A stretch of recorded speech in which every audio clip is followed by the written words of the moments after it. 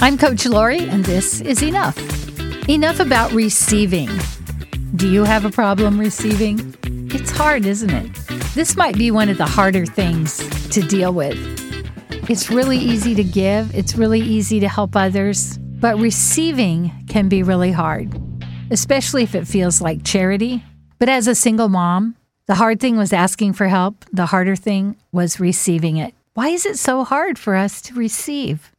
Even, this is kind of my pet peeve, when you go through a coffee stand and somebody has bought your coffee, the person in front of you, it always seems like this big thing. Oh, we kept it going for 100 customers. But there's part of me that says, you know what?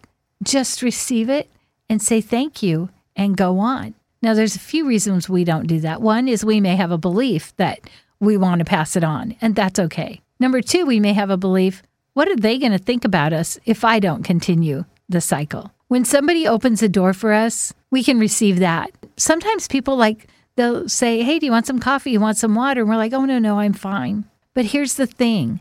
Until we learn to receive, we're not really going to be that good of givers. And we may think we are, but until you've experienced the humbleness of receiving and accepting and saying, thank you, I receive that, it's really hard to get the magnitude of giving. I always say when you learn to receive, you become a better giver. And I know that's what I want. I want to be a better giver. And so say yes to all good things. If somebody offers you something, say yes. You can always dump the coffee out. You can always throw the cookie in the trash.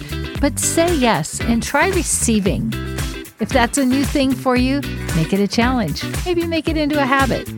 But saying yes to all good things. My website is CoachLori.com. I'm Coach Lori, and this is Enough.